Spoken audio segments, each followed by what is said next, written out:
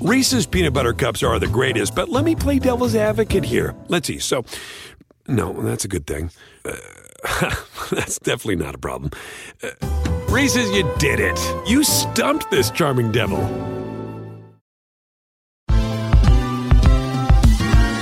Ever wondered how a book gets made into a movie? Or how to master the art of cooking? Either way, we've got you covered with the Two Guys from Hollywood podcast.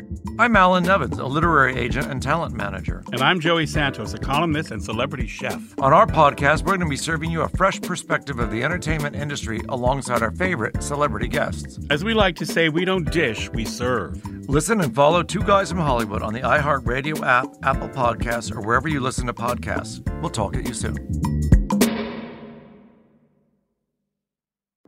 Hey everyone, it's Michelle Williams, and I love being able to share my story with you on my podcast, Checking In with Michelle Williams, where my guests and we get real as we share the ups and downs of our mental health journeys, and I'd love for you to join me. Hey, it's going to be your church and your turn up. So listen to Checking In with Michelle Williams every Tuesday, a part of the Black Effect on the iHeartRadio app, Apple Podcasts, or wherever you get your podcasts.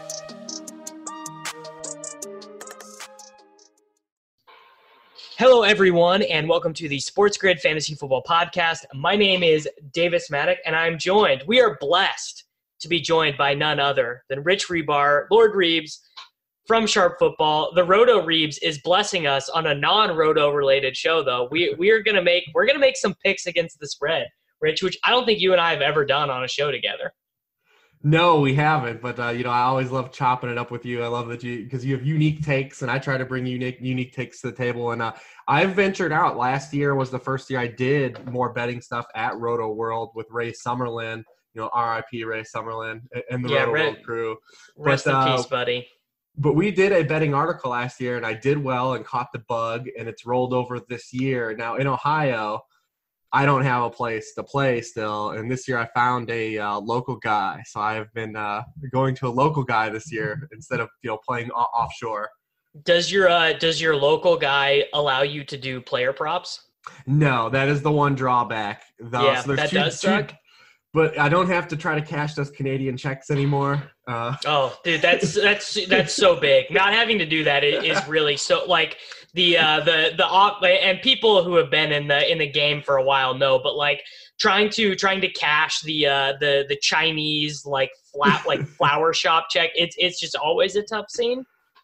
Yeah, absolutely. So I traded off a little bit, not being able to have as much diversity in the player props and some things like first half lines, which I like to bet too. But for the overall comfort level, I will do the trade off until Ohio finally decides to even propose they haven't even proposed it in Ohio, so I've got to wait.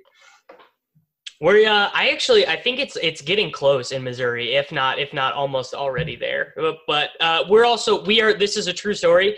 Missouri is the last state where you can't play draft, like the draft app. You're not allowed to do those on your phone. Really? So where do you best ball at? I best ball on draft. I have a workaround, of course. Oh yeah, gotcha. Yeah. So that app is too clean, man. I just can't. I can't imagine. It's so good. Yeah, I can't imagine not being I can't imagine not being able to do best ball drafts. Like, imagine having to go back to MFL 10s after the draft best ball experience. I can't imagine. No shade to MFL 10s. It's just that the draft product is so clean. It's so good. Easy. No emails. Yeah. Oh, the emails, dude. People don't even people listening to this. They don't even remember grinding draft best ball 10s in 2013. They really have no idea what it's like. Yeah. The first thing you had to do, go in and turn off those notifications immediately. Yeah. So the format for this show is we basically kind of follow the super contest. We make our 5 picks against the spread from least confident to most confident. You are the guest on the show, so I'm going to let you start your 5th pick against the spread. Who do you have for me? This is my least confident of the group? This is your least confident, yeah. All right, so my least confident of the group is the Saints. Okay, that was also my number 5. Okay, cool. So we got a little overlap. Do we have a specific book that I use? I mean, I just use the Vegas Insider lines, like the. So the I just use composite. whichever one is on sportsgrid.com, which I think pulls from the New Jersey books. And right now I'm seeing it at 1 or 1.5. Cool. Yeah. So the reason for this is kind of like an ongoing trend, and it's something I had bet the last 3 weeks against the Falcons. Is the Jaguars, and it continued again last week. They have this ongoing trend where they're just terrible against NFC opponents. Since 2013, they're 4-21 heads up and against the spread against NFC opponents. That held true last week. They lost to the Panthers. I also just think the Saints defense is doing what the Saints defense does. They kind of suck for a couple weeks, then figure it out as they go, and they've kind of done that. They're number one in pressure rate. Gardner Minshew's been a great story, but he also has 7 fumbles on the year. Yeah, it's like the guy literally cannot hold on to the ball. It's so weird. So I mean, yeah, I like the Saints. I like the Saints to win straight up. I mean, obviously, if you're betting this game, you wouldn't take the points; you would just money line it. But in the super contests of picks, I mean, we're going to get that point and a half. But I think the Saints win outright in Jacksonville. Yeah, I think basically the exact same thing. I think Teddy showed a little bit more willingness to throw the ball deep down the field, and that was like one thing that was really missing from the Saints offense. I kind of tend to look at these things more from the sense of who do I think is just going to call a more optimal game plan, and I will take Sean Payton over John DeFilippo. So I thought the exact same with this game. It just seems like New Orleans is a better team, and this should probably be closer to a pick. So I like the New Orleans side. Beautiful. I like we're starting off on the same page. Starting off simpatico. All right. 4th most confident pick. I will lead with this one, and man, is it gross and bad. But I think you have to take the Miami Dolphins at home to the absolutely just a bad football team, the Washington professional football team. So what this line is saying, with them being favored by 3 in Miami or 3.5, is that Washington is a touchdown better than Miami. Mm-hmm. And I don't buy it. Yeah, I mean, I think that this game basically has like 2 outcomes. Like one, like both teams are like fun bad, and it's the objective spot that all these guys can get over, and we go over that 41 game point total. Yeah, like 35-28. There's a pick 6. Keenum had totally. Or it's just like both these teams are really bad, and it's 10-7. Like 16-13 or something like that, which I think is probably the more probable outcome. Agree. Yeah. But yeah, I mean, Miami has, had that an early season home field advantage, and we're getting later into the year in October. But down in Miami off a bye week, I mean, like you said, and you're getting a hook at most places on it.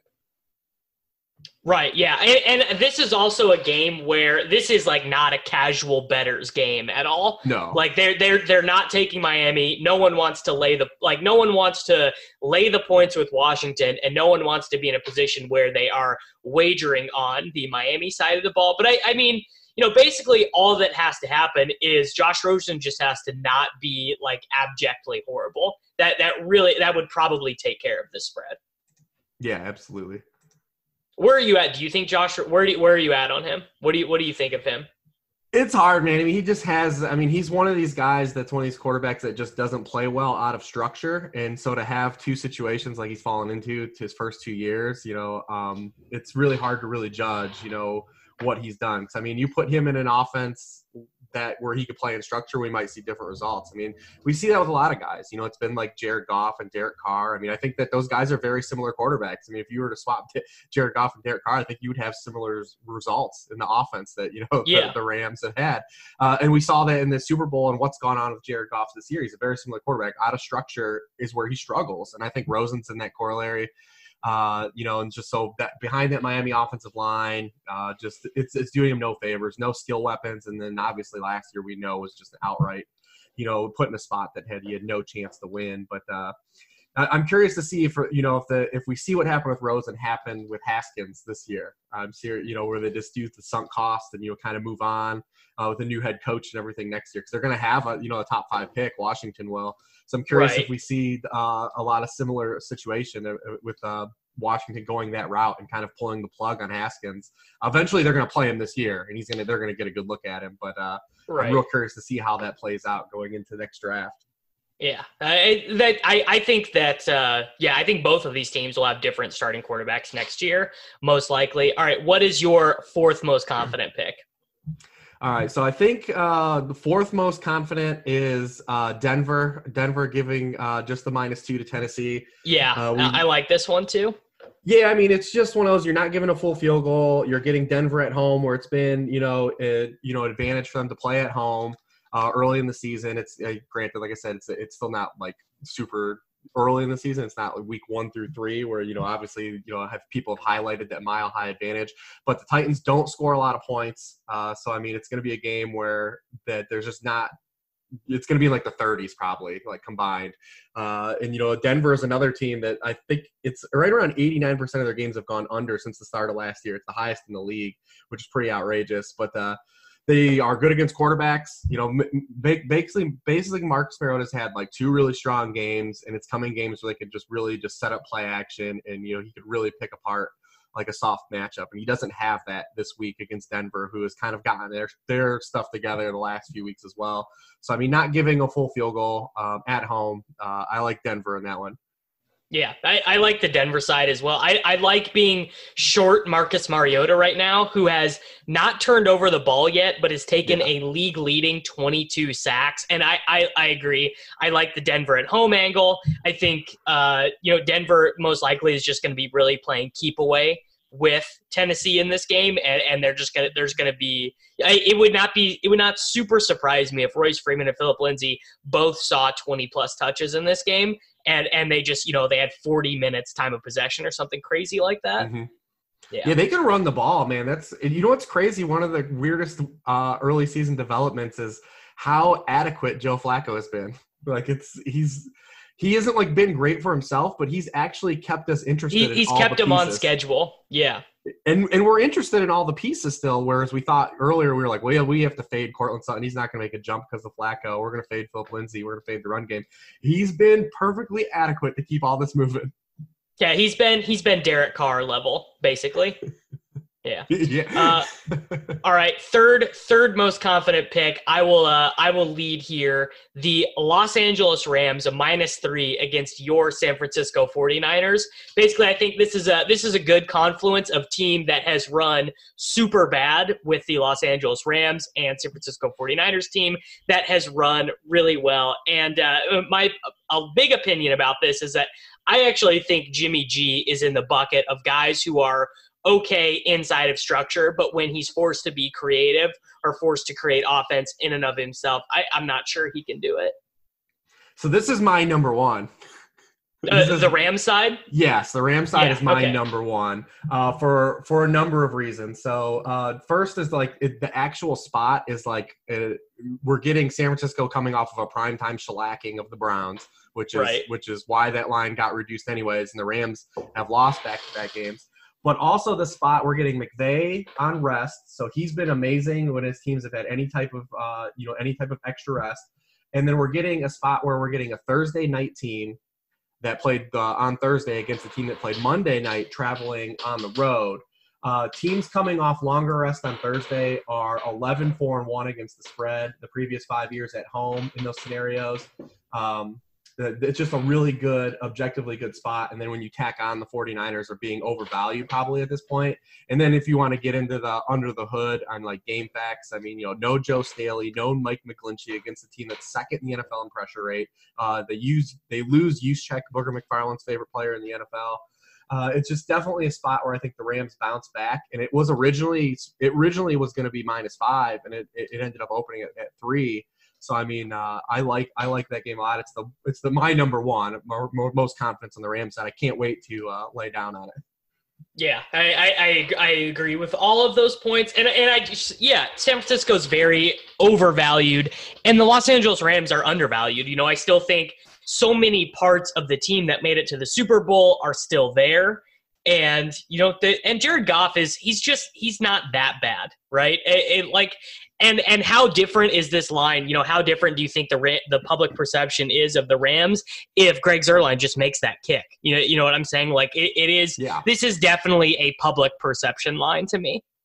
Yeah, real early this season. I mean, teams off Thursday have run really hot. They're 7-1 straight up against the spread, and then teams off of Monday night this year have run really cold. They're just 2-8 straight up, 3-7 against the spread. So you're getting both of those added on top of just objectively, like we talked about. I think that the Rams are one, just as good as the 49ers, and they're not. The 49ers are just a little overvalued right now. Yeah. Okay. So my third. Okay. Wait. No. I led with that. So now your third most confident pick, since I stole your thunder. Yeah. So my third is the horizontal raid, getting points at home against This is my number one. Okay. Yeah, I mean you're getting points at home, a short home dogs I always love. The horizontal raid was no longer the horizontal raid last week. I've got to give the Cardinals and Kyler some credit. Kyler had a 10.2 average depth of target last week after 5.0 yards and 5.0 yards the previous 2 weeks, which is why I swerved into that horizontal raid. Now, eventually they got to start scoring some touchdowns. You and I have tweeted about you'd really hope so. You'd really think eventually some points are going to start coming. Yeah, they've kicked 7 field goals from inside the 5-yard line this year. The next highest team has kicked 2. Zane Gonzalez leads the NFL in field goals attempted and field goals made. But, I mean, Atlanta is just a travesty right now. I mean, Dan Quinn's the next dude. He's the next Jay Gruden. Like, he's a dead man walking. He doesn't want to relinquish any defensive play calling, but they're not even calling defense. Are they even calling defensive plays? Do we know? But I think there's also the Cardinals. Like, we've bagged on them a little bit, and because we've expected Cliff to do some things that were probably more plus EV. But they've been in a lot of these games that they've lost and have hung around a little bit. So I mean, they've been in these games. It has nothing to do with Cliff, and it has everything to do with the fact that he has been blessed with this. I know the numbers for Kyler are not great right now, but part of that is impacted by the looks like his adjusted yards per attempt is not great, but they just throw every play, and when you throw every play, the incompletions do kind of add up in terms of yards per attempt. But Kyler looks to me like a generational quarterback. Like he to me is checking all of the boxes. Yeah, I'm on the same page. I mean, it's really just been some of the schemes, those 2 weeks, and then them kind of losing Christian Kirk. The personnel, the problem, them not having a boundary receiver is a big deal. I think a lot of us had hoped coming into the draft Andy Isabella was going to be that guy. That hasn't panned out. Them just not having any vertical speed on the perimeter has it was so bad that they had to bring in it's so bad that not having Damiere Byrd has made a noticeable impact on their offense. That's how bad the outside personnel is. Yes, they need some speed on the outside, but that's the only real thing I think that's really – and obviously the offensive line is a major issue, and we've seen that. Kyler's actually started to take some sacks he probably shouldn't take, kind of in that Baker Mayfield syndrome. He checks all the boxes for me too. I think that he's definitely shown – and for fantasy, him running now these past 3 weeks has opened up so much more.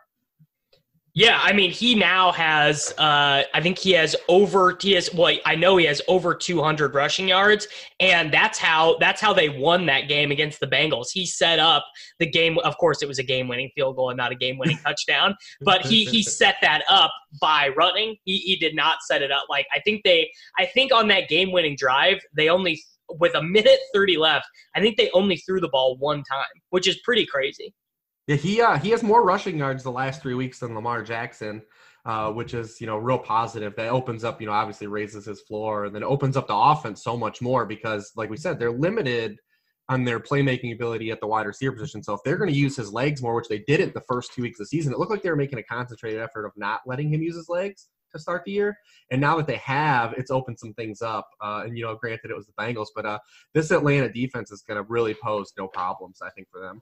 Yeah, this line just doesn't make any sense. What has Atlanta done to indicate that they should be favored over Arizona? It's just not a very good line to me. Yeah, just so 1 week I did buy into Atlanta on the road against Indianapolis, and I was like, oh, never again. This team is just not good. No, they're bad, man. Yeah. All right. Moving on to second most confident pick. What do you have for me? My second is the Vikings over the Eagles. Okay, here we go. We have a disagreement. Oh, nice. Yeah, I mean, listen, man. I don't bet against Mike Zimmer as home favorites. They're already 2-0 as home favorites this season. Since Mike Zimmer's was hired for the Vikings, they have a league best record against the spread at home, 22-10-1 versus the spread of these spots. Also, I mean, Carson Wentz has like really sagged off here this past month with no Deshaun Jackson. He's under 7 yards per pass attempt. The past 4 weeks without D-Jax. Whether or not we could say D-Jax is a direct line to that drop-off or not remains to be seen. You know, so definitely he's had some players leave plays on the field for him. But the Vikings defense has come out just as hot as it, ever has been. So, I mean, I really think the Eagles are going to struggle to do a lot of things offensively and score points, whereas I think the Vikings can definitely score points. If they come into the game with a similar game plan they had last week against the Giants, they're going to score points against the complete pass funnel defense of the Eagles, and they have the personnel to actually put up points, with these wide receivers if they actually decide to throw them the football. But yeah, I mean, I love Zimmer, betting Zimmer as a home favorite, man. It's been something I've gone to the well a ton, and it's only a field goal, so I'm going to take it.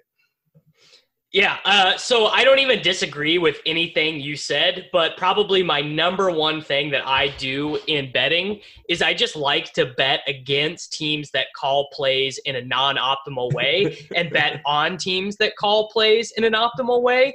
And the Eagles are so much closer to calling these games in an optimal way, and the Vikings are so far away from following them out in terms of play calling. Yeah, I mean, Carson Wentz is bad. That's a big thing. Well, I mean, their here. Play calling, like Doug Peterson's gone to the dark side. They're like third in the NFL in second and long run rate. It's like, Doug, what are you doing? Are they ETRing more than I thought? You were the chosen one, Doug. You were the chosen one. Oh, he's kind of a fraud, right? He has revealed himself to be sort of a fraud. And, Carson Wentz is also, not that great or whatever. But, yeah, I think that these are two really good teams. And with two really good teams, if it's more than 2.5 points, I think I just take the team. I just take the points, right? So I just take the 3 points. That's cool. We can't meet eye to eye on all of them. Yeah. So I don't even I'm not. I hate siding with Carson Wentz because I really do think he's so bad. But I do like I have this, unlike the Fantasy Pros pick. I have the Philadelphia side of this game chosen. Nice. So my second most confident pick is the Baltimore Ravens minus 11.5 against Cincinnati. Basically, I think once Baltimore gets up in this game, it's just going to be and if it's 7-0 Cincinnati somehow, I could see this going really, really poorly. But once Baltimore picks up a head of steam against a team like Cincinnati, it's going to be game over. Yeah, and we've seen the Ravens kind of have to play a neutral script the past 3 weeks, and it hasn't gone particularly well. And then negative script in 2 of those games, the Chiefs and Browns games. But that's not going to be the case here. They're going to be able to do exactly what they want to do here. The Ravens rank first in the league in rushing yardage differential in their opponents, while the Bengals are 31st. I mean, the Bengals are just getting smoked on the ground. And we saw a team that couldn't run the ball at all last week, even if you remove Kyler Murray's rushing yardage, and you just look at what Chase Edmonds and David Johnson did compared to what they did the first, 4 weeks of the season. I mean, this Bengals defense is just one to pick on in the run game, and the Ravens want to run the football, and they are going to especially want to run it because Marquise Brown and Mandrews are they're just starting to just pick up injuries every week now. It's just like, ankle injury, hamstring injury, he banged his knee. Like it really is every week. Yep, these two guys. So, I mean, I think that it allows them to just really lean on Mark Ingram and Lamar, and they just really I just think they just destroy the Bengals. So I'm with you on that side. It's a lot of points, but they're at home. That's the thing, is it is a lot of points, but I'm a big-time Lamar believer, really. Mm-hmm. Yeah, I think that they smoke this week, though, that they smash just because it's just a simple matchup issue, like what the Ravens do best versus what the Bengals do the worst. Right. Yeah. So I am very on board with those selections. So there we go. We already ruined the suspense of our most confident picks because we both had them in there. But yeah, I think oh man, both of those are so good. Like Arizona at home and Los Angeles at home. I think both of those are just really fantastic moves. Yeah, I was talking to a buddy of mine about the Rams last night. It's like just how we gotta get on this Rams train this week. Right. All right, man. Well, there we go. That's they're quick and easy. Thank you for the time. Tell people about all the stuff you guys have going on over at Sharp Football. Yeah, I mean, if you want to check it out, I'm doing a lot of the fantasy side, the worksheet, some DFS stuff. We're doing player props, betting, obviously, with Warren Sharp, and his resume. So definitely go out and check that out over at Sharp Football Analysis. And we've reduced weekly packages and everything because as the season's moved on. So definitely just go over there, check everything out. If you're into betting, fantasy, props, any of those things, we got you covered. There we go. All right, everyone. We will be back next week, and good luck. Hey everyone, it's Michelle Williams, and I love being able to share my story with you on my podcast, Checking In with Michelle Williams, where my guests and I, we get real as we share the ups and downs of our mental health journeys, and I'd love for you to join me. Hey, it's going to be your church and your turn up. So listen to Checking In with Michelle Williams every Tuesday, a part of the Black Effect on the iHeartRadio app, Apple Podcasts, or wherever you get your podcasts.